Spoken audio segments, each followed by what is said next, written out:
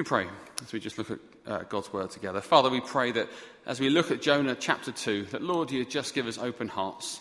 Lord, we believe your word speaks. We believe that it's living. We believe that, Lord, there's something to say in every single passage. Lord, even parts of the Bible that we don't understand, like the genealogies and the lists and the numbers. Lord, there's a message even there. So we pray this morning that you give us inquisitive hearts. Hearts, Lord, that aren't just listening passively, but are searching your word. Searching, Lord, what it says about you and in this amazing story. So be with us this morning, we pray. In Jesus' name, amen.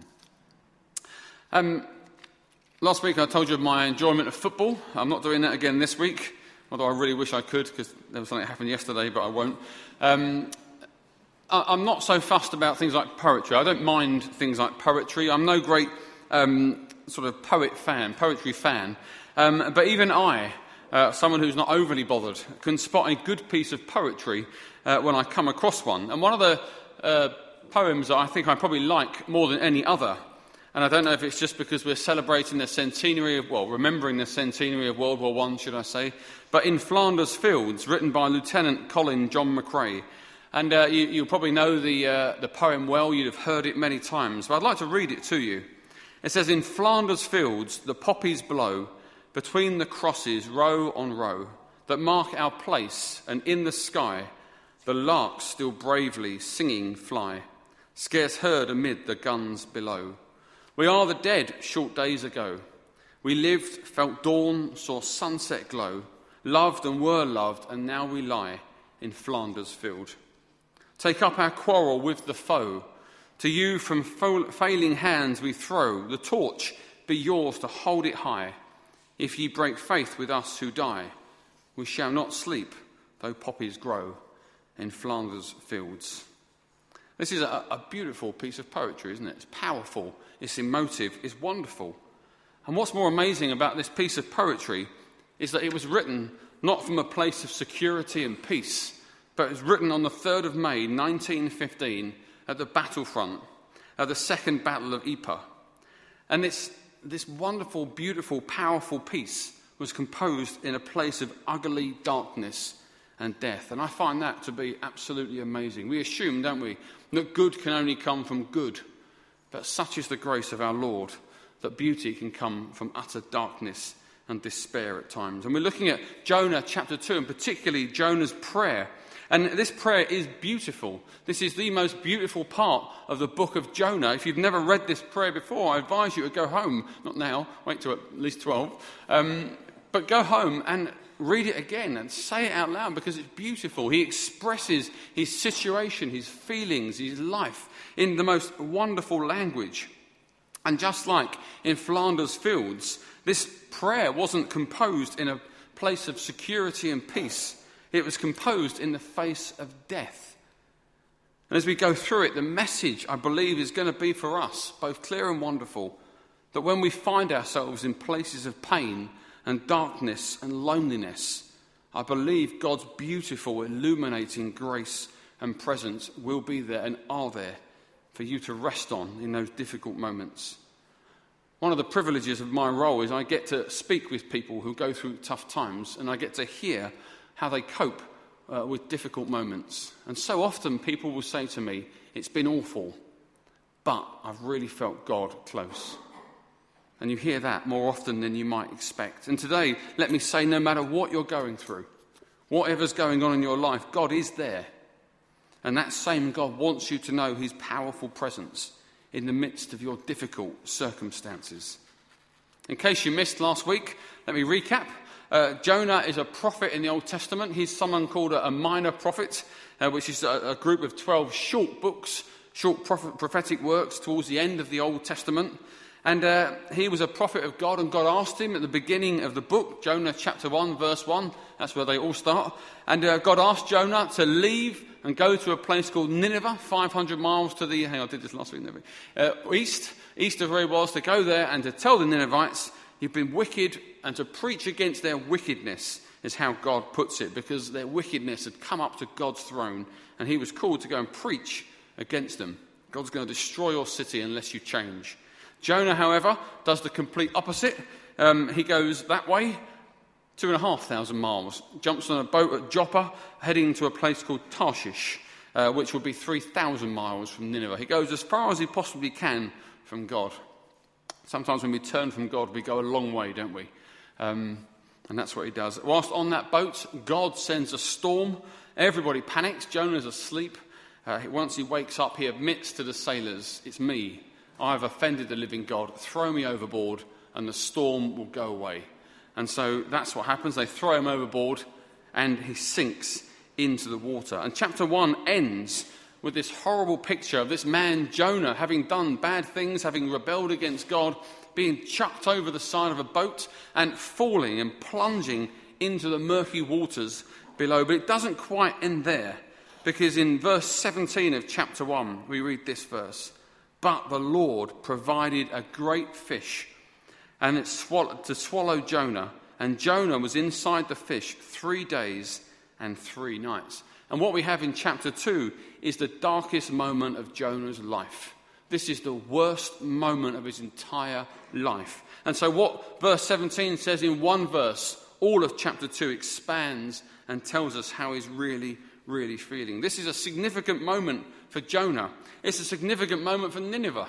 And it's also a significant moment for us, because it tells us and shows us the kind of God we worship and just how powerful it is to hope in that God, even when life says it's ridiculous to do it. And it's important as well, this chapter, because Jesus Christ himself likens his death on the cross and his time in the grave to Jonah's time in the fish.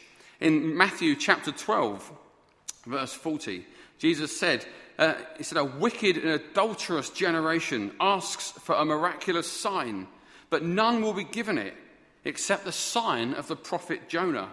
For as Jonah was 3 days and 3 nights in the belly of a huge fish, so the Son of Man will be 3 days and 3 nights in the heart of the earth. The men of Nineveh will stand up at the judgment with this generation and condemn it, for they repented at the preaching of Jonah, and now one greater than Jonah is here."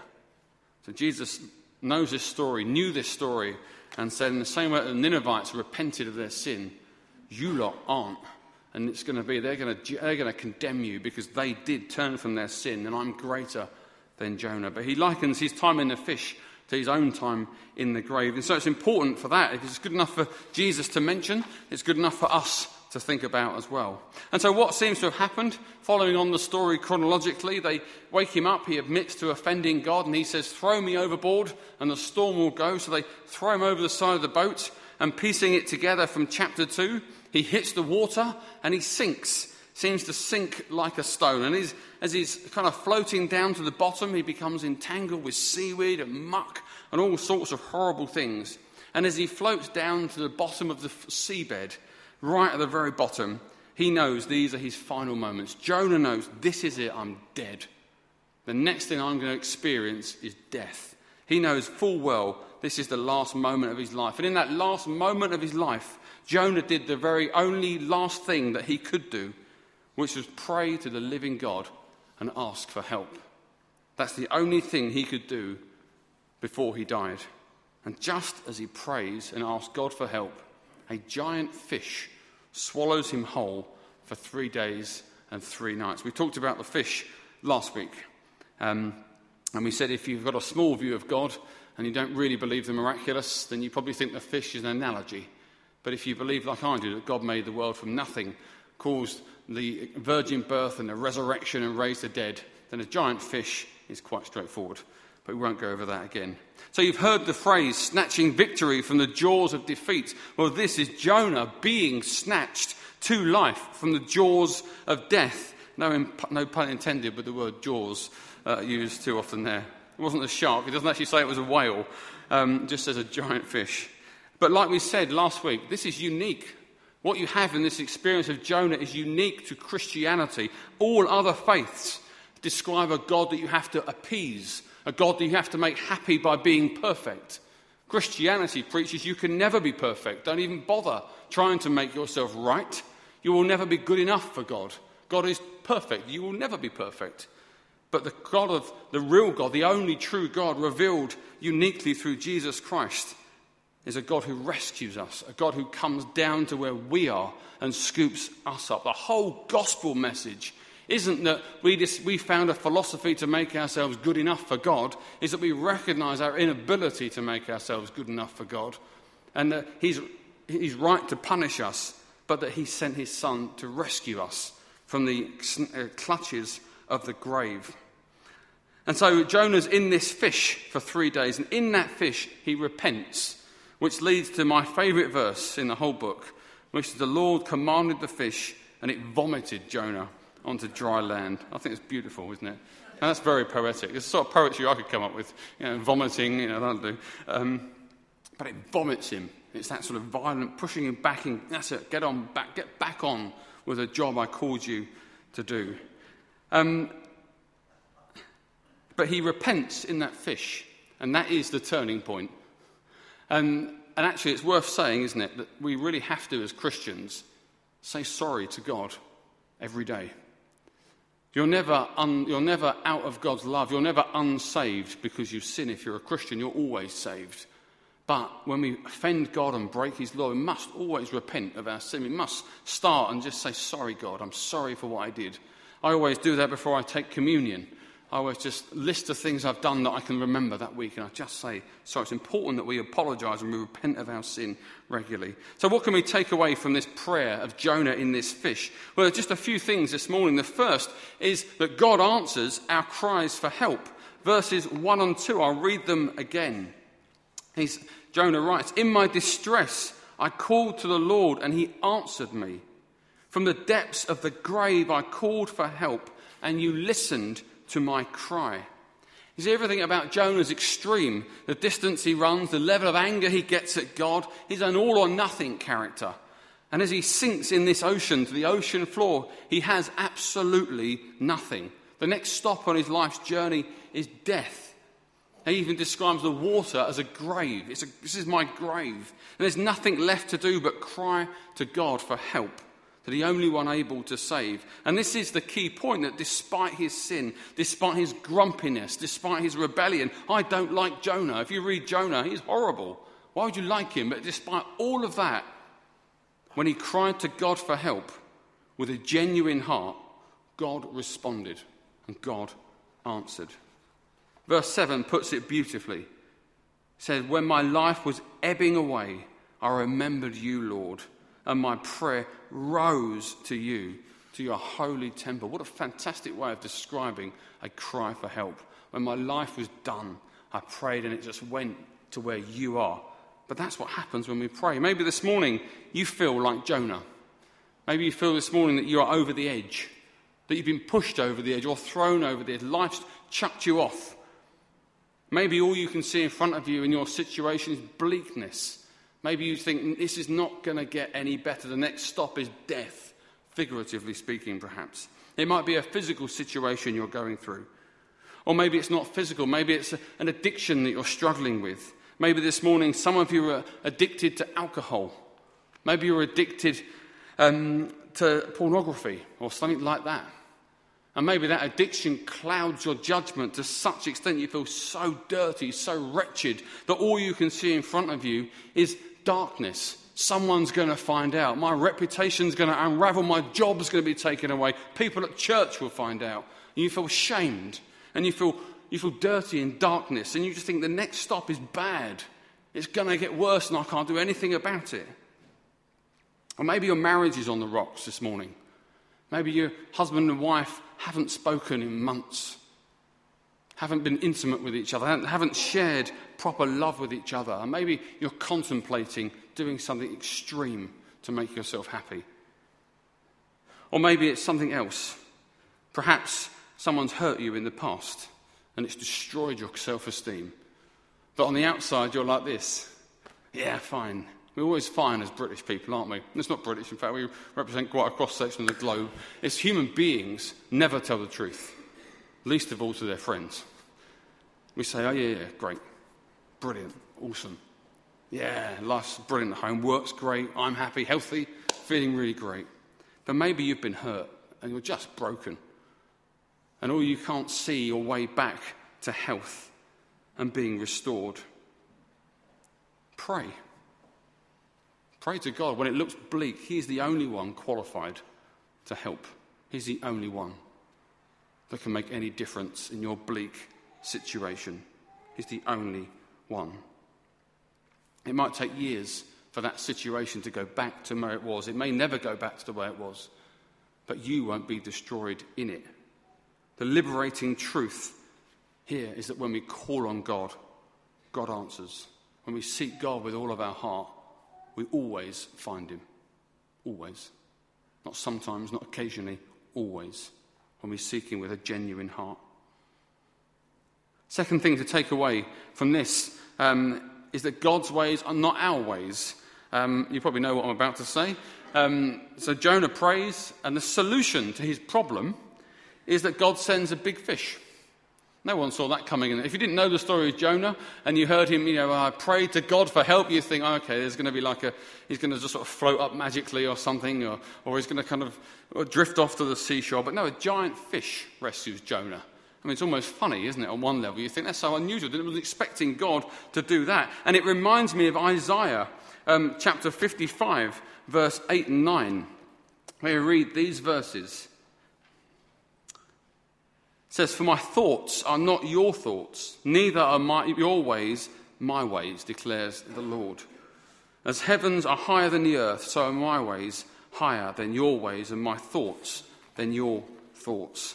And for me, this is a really, really important point, because my experience of God has often been that I'm in a situation, if I'm in a particular thing and I think, okay, well, there's only two options here, A or B.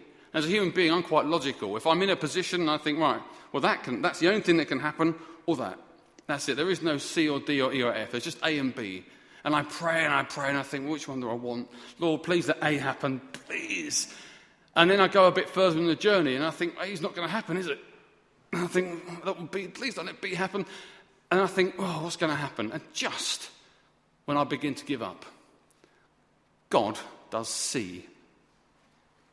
I've been a Christian for 25 years, and I can't tell you the amount of times God has done C, or a D and an E and an F. Because sometimes what I've started doing now is when I'm at an A and B situation with only two options, I begin to imagine what C might be. So I'm not caught off guard. So God does D. And God surprises me every single time. God never does what I think he's going to do. Sometimes he's never out of his character, of course. 25 years, a quarter of a century, plus one or two on top of that, and I'm still surprised when God just does something completely different. Who thought a fish was going to come? Think of the way he saved our soul from hell to heaven and saved us from our sin. How did God do that? Was it what you expected? People expected someone to kind of float down majestically and tell them what to do to be good enough for God. But no, he sent a child, a baby. Oh, there we are, right on cue. Fantastic. That's brilliant. I should have said £500, shouldn't I? Good on you, Chloe. Fantastic. But who'd have thought that Saviour would be a baby? That's unusual. Who did expect that? I would have expected that. Not just a baby who worked out he was the Messiah, but a baby who was fully God in the womb, 1 day old, 1 week old, fully God when he was that big. How amazing is that? Who would have expected that? Who would have expected that same baby would grow up to be perfect and then do miracles and raise the dead? Who would have expected that same baby to be nailed to a cross and put in a grave and rise again? Who would have expected the virgin birth? No one, because God does what we don't expect. And so the message is clear. Don't limit how God might save you. Don't limit how God might answer your prayer, even if you're thinking he's running out of options really quickly. He's got all the options in the world. There's a whole alphabet of letters to get through. I heard a story once there's a book called The Heavenly Man, which I must read. I've only read half of it. And The Heavenly Man tells a story of a Christian who was put under house arrest in a particular part of China. And this guy was there and he was starving to death. They didn't feed him or anything. He sat there without any food. And he began to pray to God and say, Lord, help. And of course, he had like an A and a B option worked out. And then suddenly a hole appeared in the side of his house. And he thought, so he put the bits of brick back in. And then the brick fell out again. The hole got a bit bigger. So he sort of blocked it up. And then he thought the third time, these few bricks fell out and this hole appeared again. He thought, well, maybe this is God. Who knows? He does unusual things. So he left it. And a rat came in. Don't be immediately grossed out. But a rat came in carrying a potato, and it left it on the floor. And no lie, I think for weeks and weeks, this guy was fed by a rat in his house.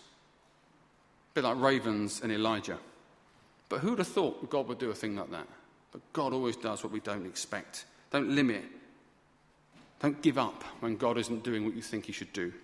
Third thing we take away from this prayer is that honest prayers lead to greater intimacy. In fact, that's not the right thing for point 3. Sometimes trouble can lead to greater intimacy. It's not just that God answers his prayer. Something happens to Jonah in this fish. He repents of his sin. He takes responsibility. He stops making excuses. Well, God, if you were going to forgive them, that's why I ran away. He stops all that. And he says, yeah, it's me. I was wrong. You're right to punish me, he says. And whilst in that fish at the bottom of the ocean, he takes responsibility. And as weird as it might sound, he goes on to experience God in a way that perhaps even his best days as a prophet hadn't even come close. How ridiculous it is that in a fish at the bottom of the ocean, he has the best experience of God. Maybe what you're going through will lead to your greatest intimacy with God than ever before. Jonah is at death's door. He's got 0 prospects, 0 future, 0 strength, 0 options. He is out of everything. Yet when he calls out to God, 3 amazing things happen. 3 amazing things. The first thing is he feels hopeful. And it's silly. How can you feel hopeful in a fish in the ocean? But verse 4 says this, I said, I've been banished from your sight, yet I will look again toward your holy temple. That verse is full of hope. Yet again, I'm going to look toward your holy temple. This is incredible. It's ridiculous. How can a man in an ocean and a fish feel full of hope? How can you feel hopeful as a Christian if you've got a terminal illness or you've got a physical problem that's going to leave you in all sorts of trouble? How can you have hope? You can have hope because the God you worship is eternal and the promises he makes you are everlasting. And as a Christian, if you are one of God's followers through following Jesus Christ, the promises he made you don't stop at the grave, they go past them and they never ever end. So that means that even in the face of death, the Christian can have hope.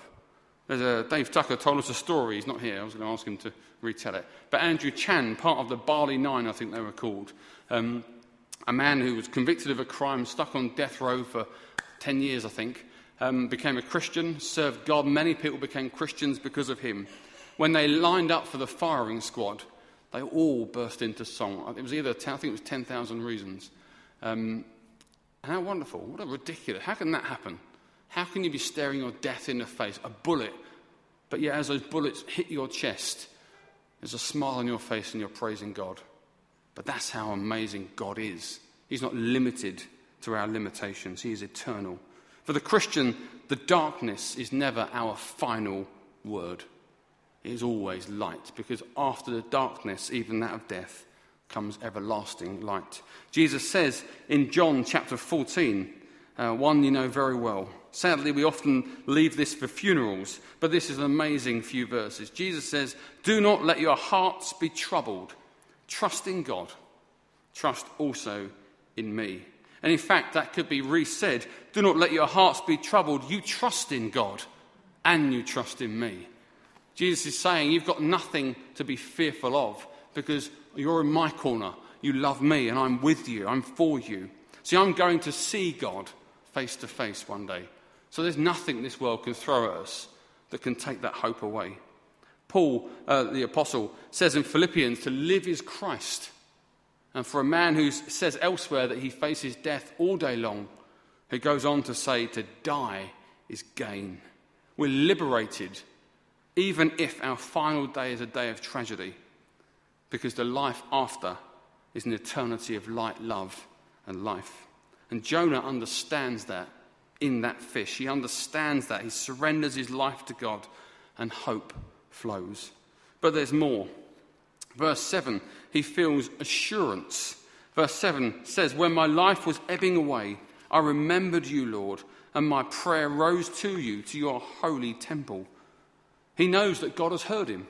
He knows that God has listened to what he's had to say. And let me tell you this morning that God has heard you. He's heard your cry for help. It's already reached his temple. I don't know what happens next, but he does. He's already heard your cry for help. And take comfort in that he's not forgotten you.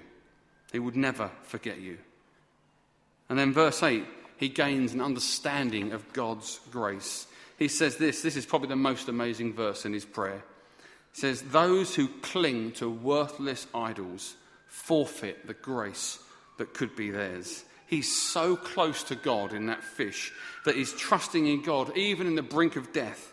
He understands it to be better than to be alive somewhere and worship a false god. You think the only false gods mentioned are in chapter 1 with the sailors. The sailors pray to their false gods, help, help, help. Jonah prays to the only true and living God, and he says it's better to be in a place of death, trusting God, than a place of life, trusting a false god. Wow. It's better to have 3 minutes of your life in the presence of the real God than 30 years in the presence of no God. And he gets that, an assurance of the grace of God. I'm better off here because I'm experiencing God in a way I never could before than to be on that ship with no God in my corner. Sometimes our faith only truly comes alive when things go wrong. And it's worth pondering that this beautiful prayer is written in the belly of a fish. If you're going through a hard time, here's a suggestion. Why not write a prayer yourself? Why not write down how you feel and write down what you trust about God and make that your prayer in your dark place? So what I think the message today is this, that if you're in a dark place, you are not alone. The living God is a prayer away. The devil will whisper to you, how can he be here? It's so dark. But God desires in that dark place to plant seeds of hope and assurance and grace that will blossom into mighty oaks in your life. Don't forget, he went on to preach a message that saved a whole city. Only God knows what will come next for you and the good you will do with those seeds of hope, assurance and grace. And let me just end with one final comment. Hang on. Hang on.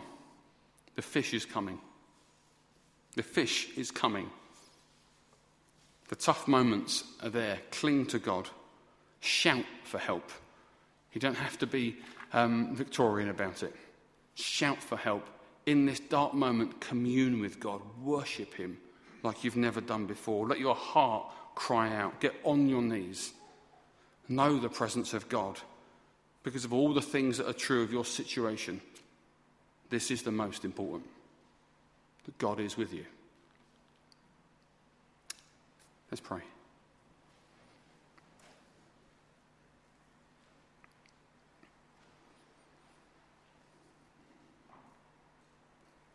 In fact, just before I pray, that if you're going through a difficult moment, I'm not going to ask you to stand up or anything like that, but just if you're going through a hard time, maybe you've come to church this morning and you've thought, I'm going to not think about it. I'm going to encourage you to think about it, just to see it for what it is. And just in your mind, just consciously remind yourself that God is bigger. Just visualize your prayer floating up to God's holy throne. And just before I pray, I want to give you some time just to cry out to God. You can do it out loud if you want, but if you're more comfortable just in your heart, just say, God, help me. Lord, help me. And just make it as honest and open as you can. Just you and God, just for a few minutes.